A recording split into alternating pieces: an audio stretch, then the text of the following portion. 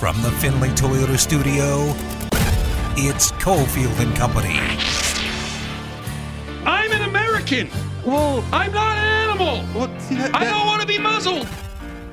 you have no choice when you're listening to this show today but to be happy and positive. Well, you're going to have a challenge. Was I low-key faded?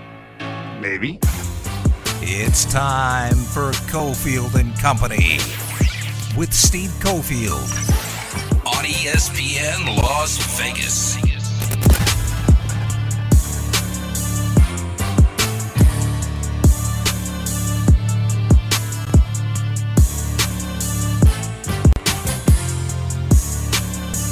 All right, here we go on a Wednesday. Cofield and Company, Ari in the Finley Toyota studios. Big show on the way. Lots to cover. Obviously, the Knights are going to be a focal point. We've got people in the market, people out of the market to break down what happened last night. An unbelievable game, an unbelievable comeback, and the Knights on the verge of advancing, but it's not over yet. Because remember, the last series, everyone was all fired up. Wilder done. And they weren't done. And this series has been even tighter than the Wild series. So here's what's trending at 2 o'clock before we get to all the night stuff. First of all, we've got camps going on around the National Football League. We'll get to the Raiders here in just 2 minutes with a couple of snippets, and we'll check in with AP writer who covers the Raiders, Josh Dubow, in the 5 o'clock hour. News around the Niners camp. This is a weird one. They've actually canceled the final day of practice. Now, if you didn't see it, they had some injuries yesterday, and that's got to freaking spook everyone in the San Fran organization, because last year was torn apart by just injury after injury after injury. So yesterday they had starting right guard go down for the year. They had one of the safeties in the mix go down for the year. They lost 2 guys in June practice. So that'll freak anyone out. We're going to hit this with our football insider, Caleb Herring, in the 4 o'clock hour. But what does that mean? Because I think a lot of people assume this practice time means nothing. No, it means a lot. It means a lot. I was listening to the guys on SiriusXM who do NFL, and one of them, Pat Kerwin, is like, he is a staunch believer in practice. And he was like, keep an eye on the Niners, even though it's only one day. Like, I don't want to hear that you got all your work done, because come August, when your work's not done and everything's not installed, there could be some problems. So, again, not freaking out, but interesting move by the Niners to say, you know what? We've done what we needed to do. We're out. A couple of highlights from Raiders camp today, and before we get to all of the highlights, you know, every Wednesday the media's had a chance to get out there and meet, greet, interview, do some stories.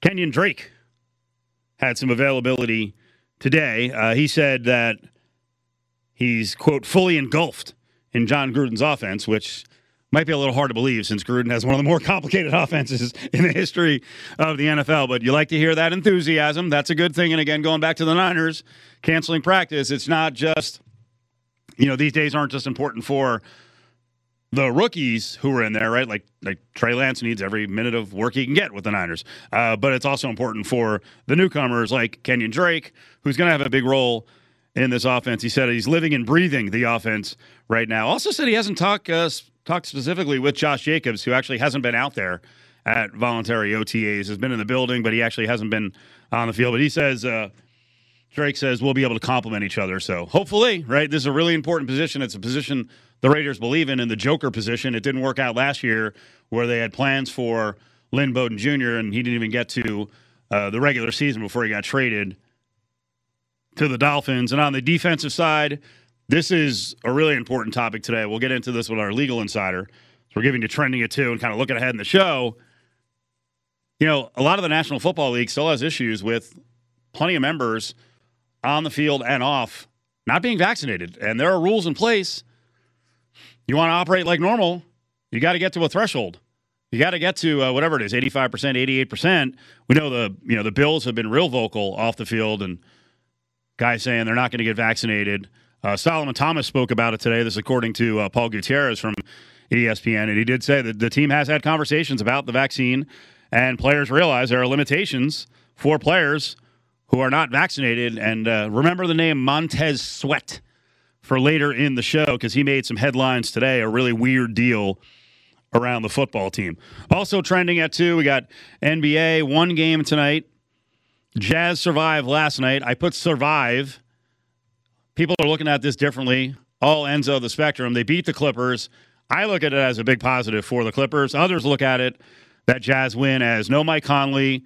They missed 21 shots in a row in the first half. They were down big at the half, and they came back to win the game. I look at it as the Clippers came in strong, even though they just finished off an emotional series, having to win a Game 7 last time out, and honestly, the execution on the final shot sucked.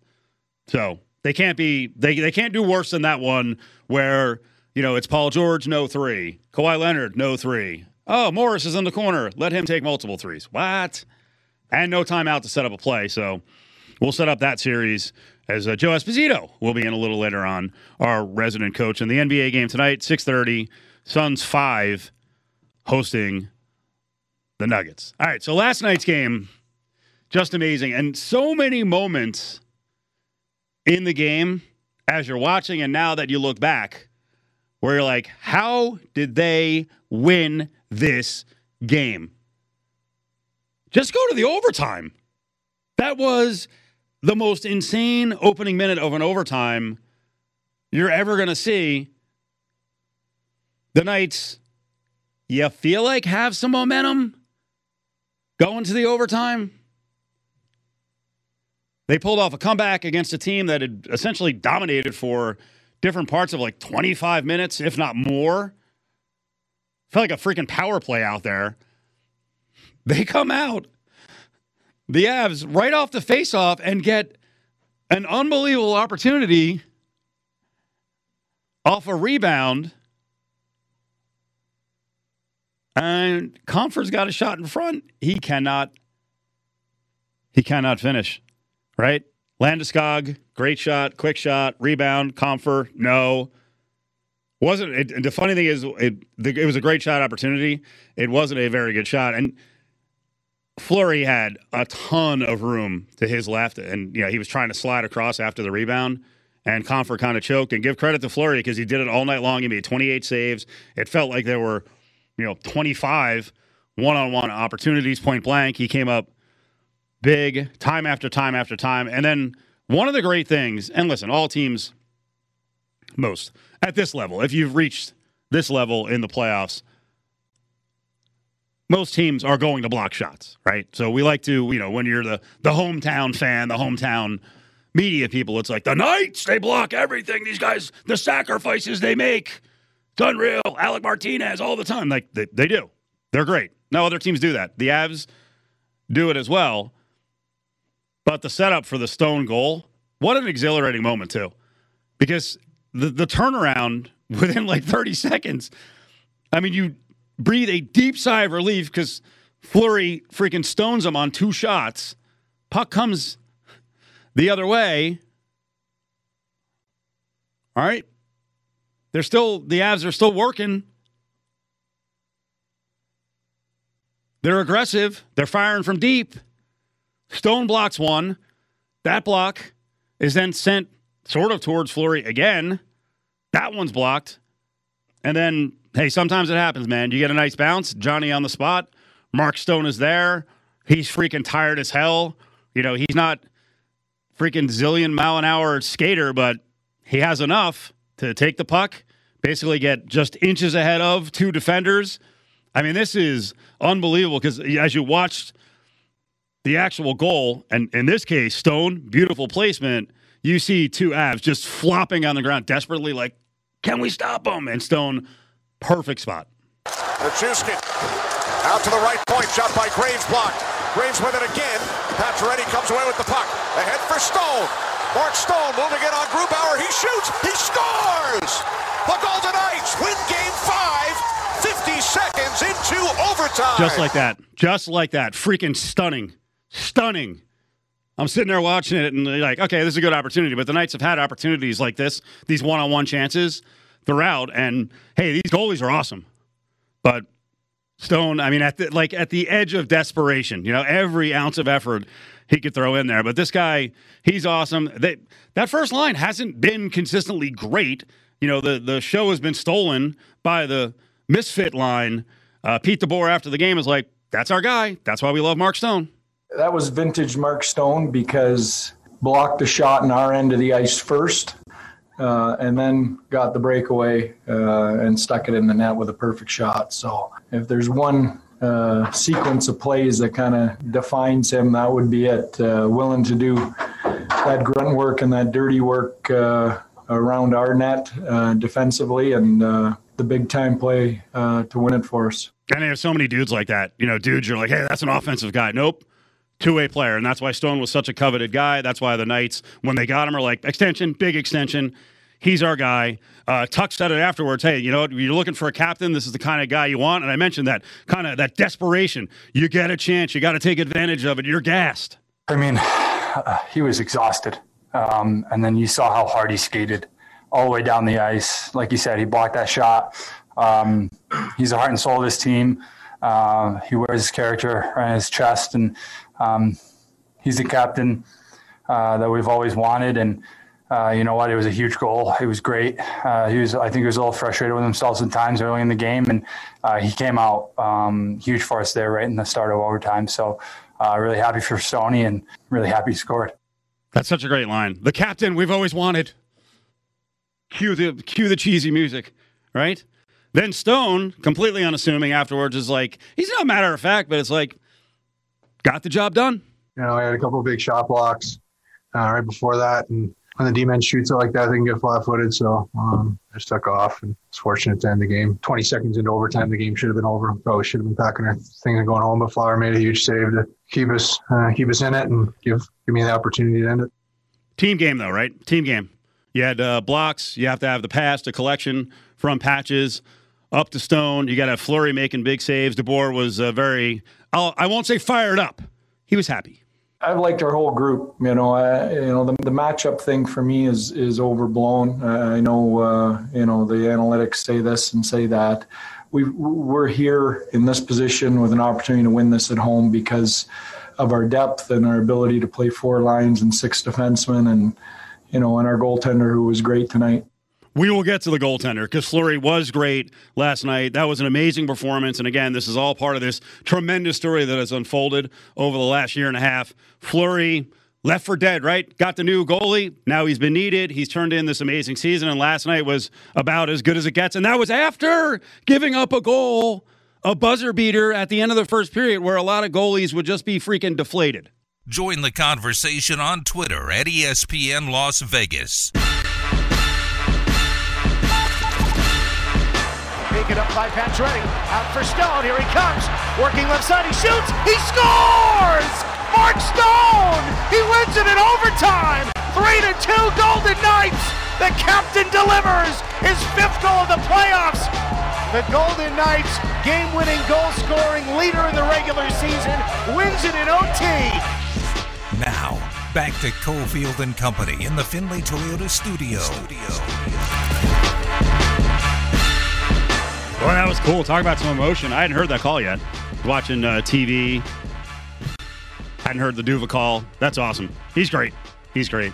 When I drive around and I'm listening to 98.9 FM or 1340, it's one of my favorite things. Obviously, you want to see the Knights do well, but Duva's passion on goals, and especially that one, right? Because it was such a quick turnaround emotionally. The Knights almost freaking lost the game because they get two quick shots right off the bat. Fleury somehow saves the shot from Compher, and Compher just, didn't lift it. That's been one of the stories. And hey, these, that's why elite goal scorers are tough to find, and you don't convert on every chance. But here's the thing.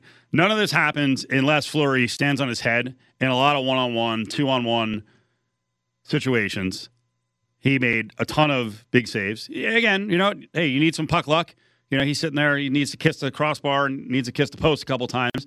Those things happen. Now, part of that is, the goalie making sure that he's closing off most of those open spots. And now the Avs are kind of in that funk that the Knights have found themselves in at times where they're like, okay, what the hell? We're getting opportunities. why can't we score? And the way the Knights have been scoring recently, the creativity or taking advantage of breaks or bad plays. I mean, you're going to the third period. It's 2-0. Yeah, the second period, literally, it felt like a power play the whole time. Yeah, it was just an onslaught, right? It just shot after shot, danger after danger, a dangerous moment. Boy, you come out in the third, and I don't know if the Avs relaxed a little bit, but the Knights were freaking ready to go. Burakovsky, who's made a couple of mistakes in this series, makes a freaking bad one, a turnover in his own end, and it was like, boom, boom. Here's Duva on the call as you hear the turnover, and then without Wah making a great pass, and then Tuck hitting a fluttering puck out of the air. Amazing. Now Wah gets it back, Tuck out in front, he scores! A little two-touch off the blade of his stick and into the goal. Vegas on the board and now trailing 2-1. Alex Tuck snaps the 7-game drought. What a pass from Nicholas Wah. And essentially that whole feeling of being down 2-0, you're getting dominated going to the third break. Now it's gone because you've got a goal within the first minute. And then the Avs really didn't settle in. And then they make, they're on the attack. They make a stupid pass. It's behind, goes off a player's skate. And then again, now you've got the misfits in this perfect setup. And Karlsson and the direction he took, Karlsson cuts across, and all of a sudden he's got Riley Smith and Marchessault just essentially wide open, one-on-one, either side against Grubauer, and he threads the needle, and Marchessault, again, is just there like, pop. Vegas the other way, maybe with numbers. Right side, Karlsson cuts to the middle. He shoots. Marchessault scores! Tie game! William Karlsson drifting left across the slot. He didn't have room to get it on goal. Marchessault was parked at the right post. Marchessault gets it to a 2-2 tie. Vegas has 2 goals in the first 5 minutes of the third. Amazing. 15 minutes left in the game. You got a tie game now. All of the, we just got dominated. We could get blown out here. We are going to be down 3-2. But that feeling's gone. And that's been the series, right? They go down 2-0. Now they've stormed back and won 3 games. A couple of games ago, they're down 2-1. Nothing's happening. And then bang, bang, couple of goals. What a night. Love that the Misfits continue to deliver. It's a hell of a story. We'll continue with the coverage. As first, we go out of town with a national voice in Zig Fracassi, and then towards the end of the hour, we're going to talk to Darren Millard. The phones are always open on Cofield and Company. Call 702-364-1100 now. You're listening to Cofield and Company on ESPN Las Vegas. What a freaking game to recap. The Knights win it. Great comeback. Zig Fracassi covers the sport nationally for SiriusXM NHL. What do you think, pal? The Knights' resiliency, the biggest story in this one across the board? Vegas hung with it. They play a strict defensive type style. And ultimately, Colorado was forced into some mistakes, and that's how they capitalized on the first goal, and then they were on a rush towards the other end. They coughed up the puck. Vegas got quick transition, and then ultimately they would cash that in, and then obviously Mark Stone gets the winner in overtime. So I think what it was Vegas stuck with it. They didn't panic with things. Colorado had more pressure on them, and I think as that increased as the game wore on, Steve, it affected them. Vegas, a veteran team. That's why they were able to prevail, and now they lead in this series. Well, let's go back to the beginning of the game. I thought, one of the massive points, and I saw you make the point on Twitter, was Fleury's resilience. A veteran goaltender, you're going to give up bad goals, and that was a bad goal at the end of the first period, but this guy's rock solid. He went to the break, and he came out and played a hell of a game the rest of the way. Steve, I was watching that goal from like 4 or 5 different angles, and I thought maybe – I think it was Martinez was defending on that play. And I'm wondering, as when Saad took the shot, if somehow that stick got, part of the puck and it may have changed direction from what Fleury was anticipating. So I couldn't tell definitively, but it may have been one of those sort of knuckle pucks, if you will, that you think you've got a gauge on it, and all of a sudden it starts moving away that you don't expect it to. So could he have demonstrated a soccer move and maybe headed the puck or shouldered the puck? Absolutely. But I think it fooled him. But you know what, Steve? The guy's a 3-time Stanley Cup champion. has played in several big games. It didn't faze him. It didn't faze the rest of the team. They knew they would get their act together, and ultimately they did. I think the Fleury story is mind-blowing when you think about it. So locally last year, all we did was argue back and forth. There were pro-Leonard guys, pro-Fleury guys. It looked like Fleury was basically left for dead after Leonard took the job, got the extension. Then Foley steps in, says, we're keeping Fleury. It seemed like, he's going to be a bit player. It's going to be Leonard. Then they need Fleury, and the year he's turned in has been simply incredible at this age. Yeah, it really is. And I think it's just a testament, too, that outwardly Fleury has that, aw shucks, great guy sort of demeanor.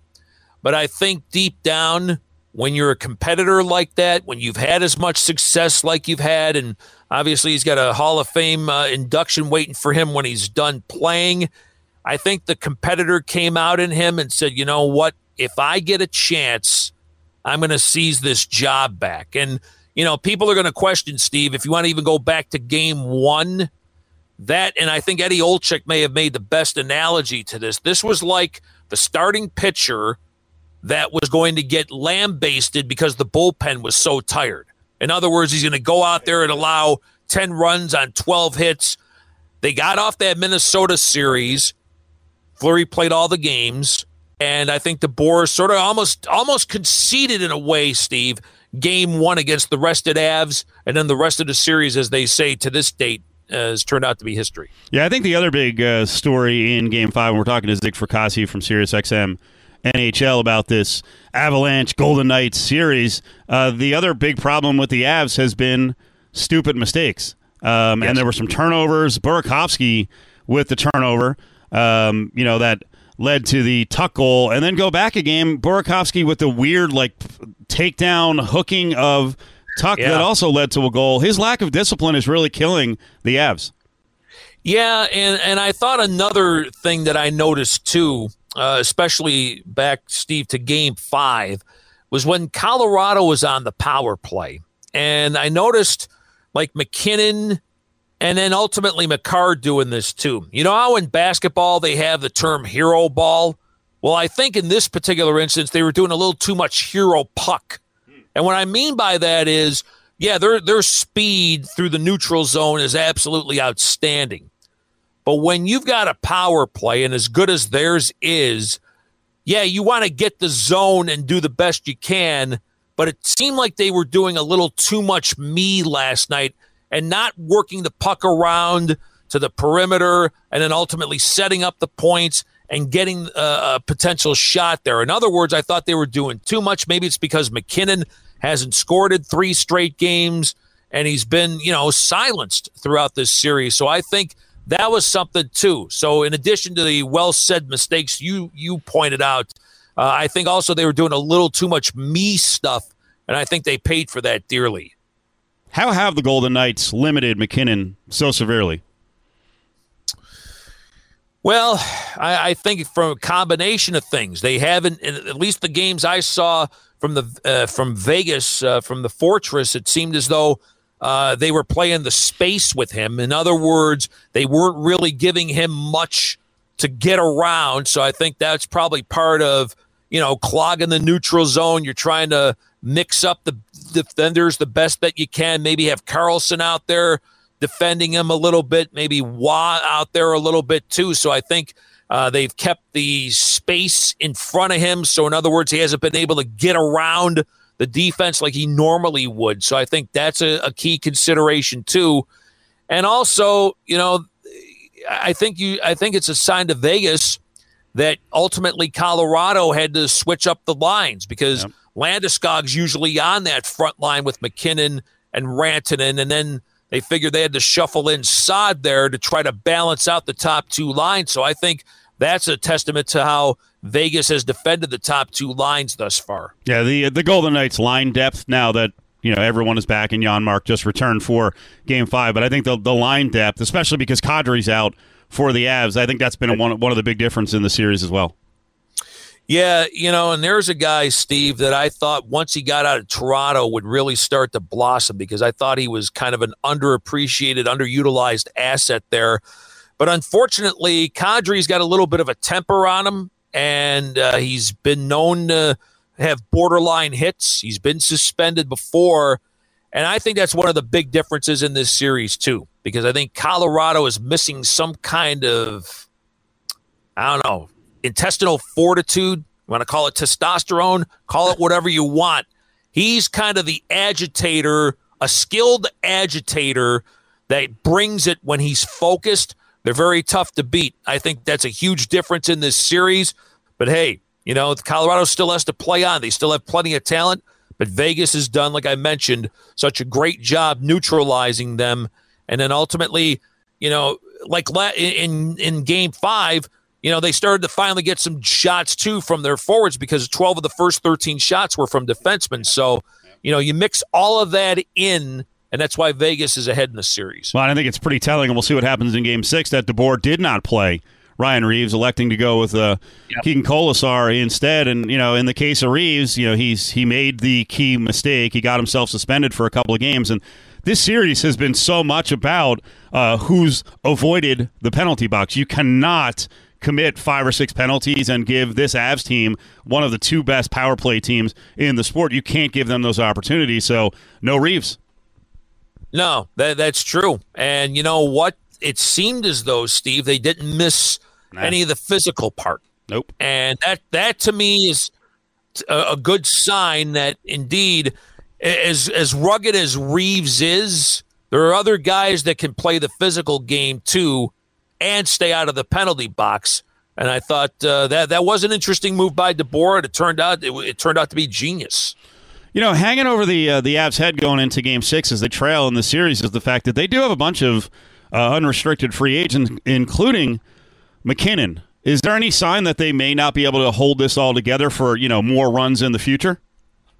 It's a great question. I would say that at some point, Steve, somebody's going to have to go because the way the pandemic affected this NHL now, the cap, for people that may not know, is in the neighborhood of $81.5 million, and the low end of it, in other words, sort of the minimum you have to spend, is 60. So the Avs are hovering right around that. They may run Joe Sakic out of Colorado if they didn't re-sign Nathan McKinnon, although one name that isn't unrestricted, who's been the goaltender in this series, is Philip Grubauer. Now, there may be a possibility that at some point they may not be able to, re-sign him. Remember, Steve, they also got to give Makar a long-term deal. So as wonderfully as they're built, somewhere down the road, the money's going to come due. And with that cap, and I mentioned $81.5 million, and because of the pandemic, revenues have plateaued. And from what I keep hearing, we may be looking at this $81.5 million not going up or down for a couple of years yet. So now you may have guys ultimately locking in with their teams on lower terms, but getting, less money, but maybe getting that more security. In other words, taking less even to stay home. But they'll re-sign McKinnon. But other guys, again, they got to take care of Makar. Maybe they let Grubauer go. Maybe they got some young prospects in their farm system to take goal for the Colorado Avalanche. Talking NHL, Zig Fracasse's on the horn with us. Last couple, Zig, I want to go around the league here, and I don't want to jinx what's going on in this series. I would love to see the Vegas Golden Knights advance to the next round. How the hell is Montreal the team sitting there out of the Canadian bracket? How did this happen, Zig? Yeah, you know what? I'd like to know that myself, but I'll tell you this. Couple of things. One, as good as Toronto was, Steve, in terms of their regular season, the fact was the North was a very weak division. Winnipeg, I thought, was pretty strong. Edmonton obviously got the 1-2 punch there with Connor McDavid and Leon Draisaitl. But I think what happened was Toronto had been living, I think, on the edge all year long. As good as Jack Campbell was filling in for Frederik Andersen, Toronto still has a problem with the goaltending. Their defense still wasn't very good. And, yeah, they had some injuries too. But what I think it also showed with Montreal was they hung with it. Carey Price, he, to me, has been kind of a polarizing type of guy. I think in terms of international competitions, he's this legendary goalie. But from the NHL standpoint, there's only been, I think, one other appearance for him in a conference final. And now he's to that level. He was superb. He was clearly better than the Toronto goaltending. That's why they were able to rally. Then, obviously, they inserted the kid, kind of almost a play off your last name, Caulfield. Cole Caulfield, who was their first-round pick from a decorated career at Wisconsin, played well for Team USA in past competitions. He gave them an offensive boost. And then in the Winnipeg series, the Jets never regained their mojo, Steve, after being off for so long. And then, obviously, I thought maybe they took him for granted in Game 1, and then the Scheifele hit on Evans was unconscionable. And to me, right then and there, I says Winnipeg is in deep doo-doo.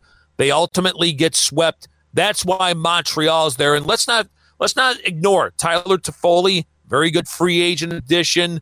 Corey Perry's got championship experience. They got him for the minimum. They made some moves. They've had some good drafts there in Montreal, but it is an improbable run, needless to say, for the NHL's most storied franchise. Zig, let's close on this. The Vegas odds board changed after Game 5, so now Tampa is a slight favorite to win the Cup. Vegas is just behind them in that plus 210 to plus 250 range. Tampa's plus 190. What do you think? Again, not to look ahead because the Knights are not out of the series and they could very easily lose Games 6 and 7. You going with Tampa? Who's going to be the champion? It's hard to go against them, Steve. I thought they were a little vulnerable a couple of times in the Florida series, but they were able to get by that. Then they knocked off a team that they actually finished behind in the regular season in the Carolina Hurricanes. And to me, Tampa's got everything that you're looking for. They're healthy now. They've got balanced scoring. Hedman, I think, was nominated for one of the 3 spots for the Norris Trophy for the best defenseman in the league. I think he's going to win that. Vasilevsky is a stonewall. To me, he's the best goalie in the NHL right now. So you factor all of that in, and they seem to have the hunger to want to repeat. It's going to take a Herculean task, Steve. Whoever's going to, come out of the other Boston or Islanders bracket, that's going to be interesting to see. And Tampa beat both of them last year, by the way, on the way to the Stanley Cup win. Unless something dramatic happens, I can't see anybody knocking off Tampa for a possible repeat. Zig, you're the best, man. We appreciate the time. Thank you so much. All right, buddy. Thank you. There he is, Zig Fracassi with the national take from SiriusXM NHL. On the way back, we'll get the local take. Darren Millard from the Knights and AT&T Sportsnet will check in on what was a dramatic night in Denver. Finley Toyota in the Valley Auto Mall has the largest Toyota service facility in Nevada. Nichushkin out to the right point, shot by Graves blocked. Graves with it again. Pacioretty comes away with the puck. Ahead for Stone. Mark Stone moving it on Grubauer. He shoots. He scores! The Golden Knights win Game 5, 50 seconds into overtime. Now, back to Cofield and Company in the Finley Toyota studio. Good call there by Kenny Albert on NBC. I may have let out a woo on that goal. I may have Knights for the series at plus 360 and plus 500. I might. But gambling's not what it's all about, right? Darren Millard covers the Golden Knights. He's part of the team at AT&T Sportsnet. Darren is on with us with a dramatic turnaround in this series, dramatic turnaround in the game last night. 3-2. What's up, Darren? Hey, when did you buy that? Did you buy it when they were down 2? Yeah. Yep. You did, eh? Good for you. Yeah. So... every once in a while it works out. Believe me, I do that all the time, and most times it doesn't work out. I wish I had done it for Montreal in the first round, but didn't do it. So we'll see if the Knights can close this out. I would have talked you out of that. Yeah. I would have talked you out of that. So. So let's talk about, before we get into the particulars of this game, let's just talk about this series so far as a hockey guy, right? Like, we're enveloped in the series. These are great games, right? It's not just because we're stuck in this emotionally. These games seem awesome. Oh, absolutely. You talk to people around the league who are tuning into the series. And let's start at the very beginning of the season. This was the matchup that everybody wanted to see and hoped to see in the postseason. And when you get to the playoffs, you need both teams to survive, and you're not rooting against St. Louis or the Minnesota Wild. I'm talking to people around the league, but they were hoping to be able to see it, and they finally did. And no offense to Winnipeg and Montreal or the Islanders and the Bruins in this round, Carolina and Tampa Bay. This series is the one that's delivered from an entertainment standpoint, goals, performances, big moments, and pace of play. We're talking Canada Cups or World Cups where you remember these great Canada USA or Canada Russia type performances where they just go back and forth all night. That's the level of play that we're talking about during this series. Carolina and Tampa Bay, I thought would be a fun series. Not even close. Like, it did just something happened in that set. Both teams failed to deliver the type of electricity and high octane offense, and Tampa Bay's moving on. But both teams in this set have had their moments. So the Stone game winner doesn't happen, overtime doesn't happen if some of the other lines don't come up big. And with Tuck on the third line, that was gigantic to steal back a little momentum to start the third. And I got to say, the misfit line, I don't know what's going on. It's a good line, but man, the Avs cannot control these guys. What's going on? Well, I tell you what, they've been going good for a while. And I said to Ryan Wallace the other day, isn't it nice that the misfit line's finally scoring?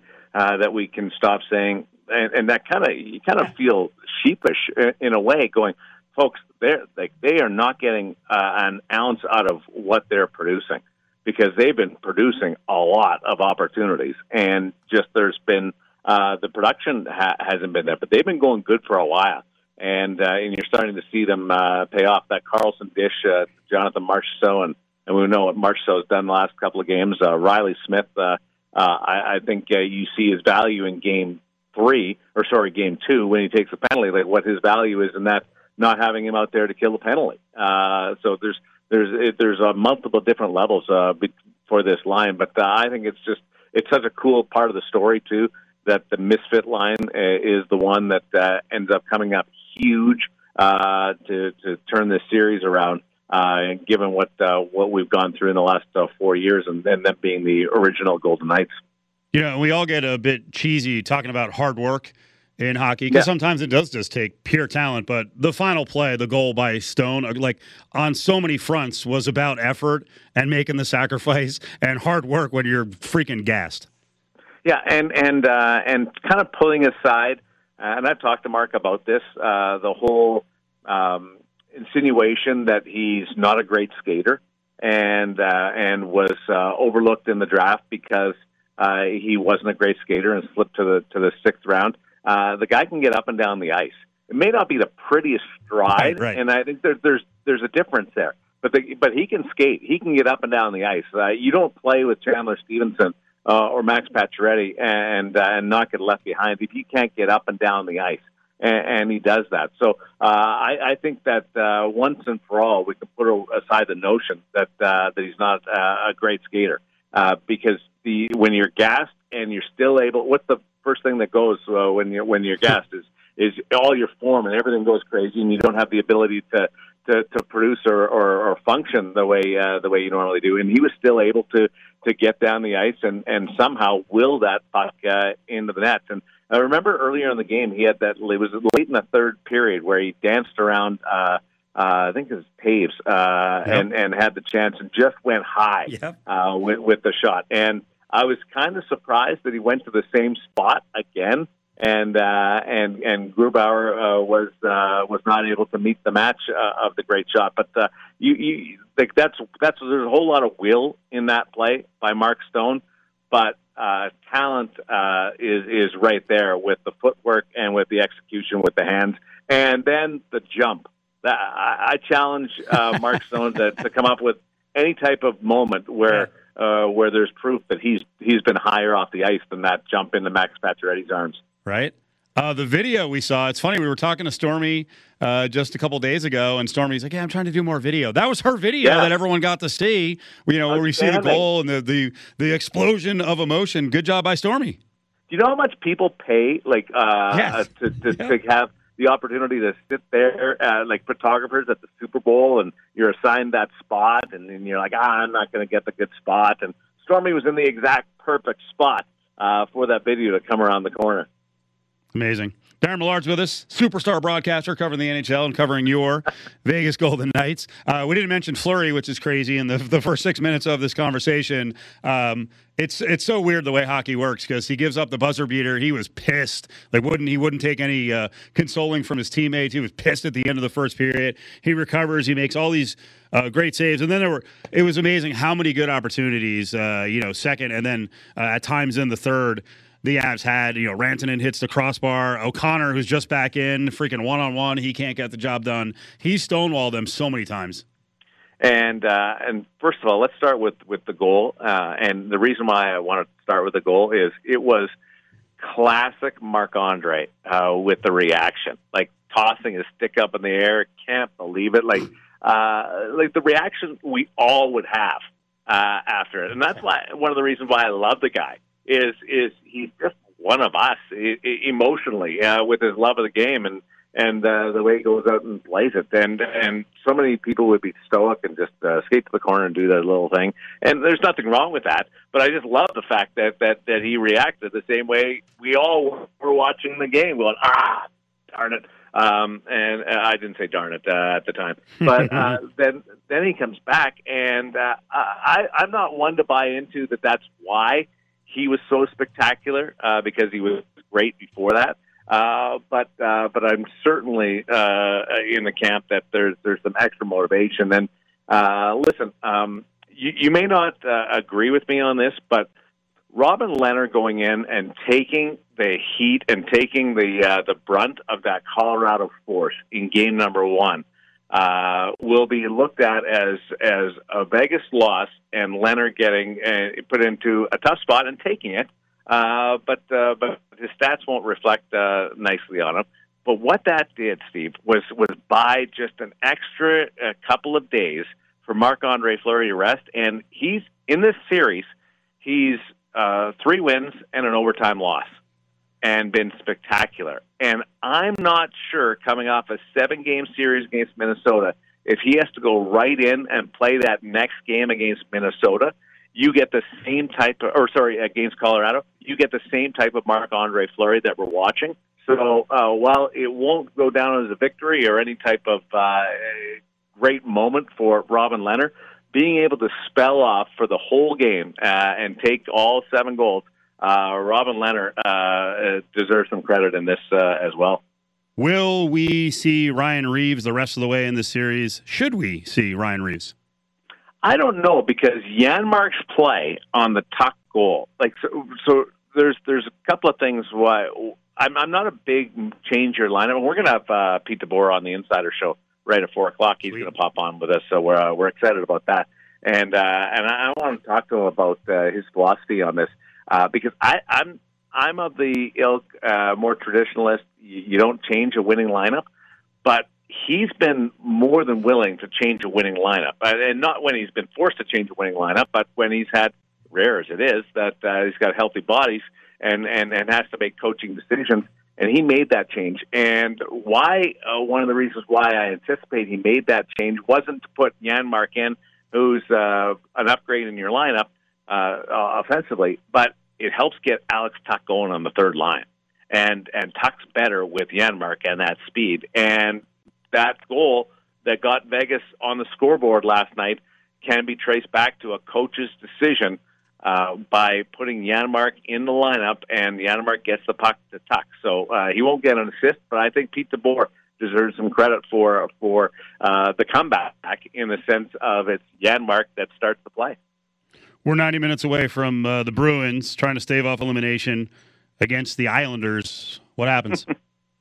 I don't know. It's been a flip of the coin throughout this whole series, and it's funny. I talked to Brad Park and Ken Morrow, going back. You and I are of the same sort of era.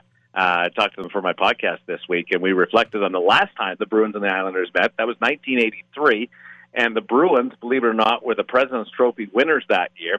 were spectacular under Jerry Cheevers, and the Islanders were coming off 3 straight Stanley Cups, but it hit a bit of a speed bump. Rolly Melanson was the better of the 2 goaltenders that year. And going into the third round, there was some question. Bruins had home ice, whether the Islanders were at the end of the run, and the Islanders went out and blew them away in 6 games, and there was blowouts all over the place in the series, and the Islanders just flexed their muscle. So going back to 1983, which is the last time they met, to right now, I still haven't figured out the Bruins and the Islanders in the postseason. The Bergeron line can do anything. Like Brad Marchand's goal the other night, knowing that he can do that at any particular time, I don't count out the Boston Bruins. I hope it goes 7 because it's been next to this series. It's been a great one. Trust me, we're from the same era because when I was in middle school, I had a buddy, Frank Carrace, right? This is Central New Jersey. Yeah. Most of us are Devils fans or Rangers fans, and he was an obnoxious fatso, and he used to wear his Islanders shiny jacket, that champion jacket. So during the summer, we played wiffle ball, and I could really hum a wiffle ball. I used to hit him on purpose all the time because of that stupid Islanders jacket. Chubby Frankie. He was.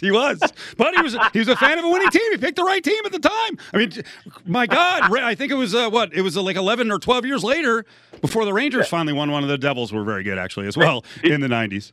Here's the best part about the conversation with Ken Morrow and Brad Park is we were reflecting on the Boston Garden where the Bruins played that series, and then it occurred to me, hell, the Islanders are still in the same building. I know. Like, what the heck's going on? They're still in Fort Neverlose at Nassau Coliseum. Chubby Frankie. I wonder what he's doing now. I'm sure he's a big success and a millionaire. He had money back then, so I'm sure he's doing okay. He's not taking your call right now. No. I hadn't thought. You know, it's funny. I hadn't thought of the kid or his name in freaking 25 years. So good job, Darren. Memories for the audience. All right. Have a good show today. Everyone flip over to 1340 and 98.9 FM at 4 o'clock. Pete DeBoer is on. Thanks, Darren. You're too kind, man. Thank you. Here we go. 3 o'clock hours on the way. We're going to flip to basketball. We'll get the coach, Joe Esposito, in. He's going to break down what the hell happened to the Clippers in the final seconds of that game. That's inexcusable. Visit LVSportsNetwork.com for access to the latest podcasts and best interviews.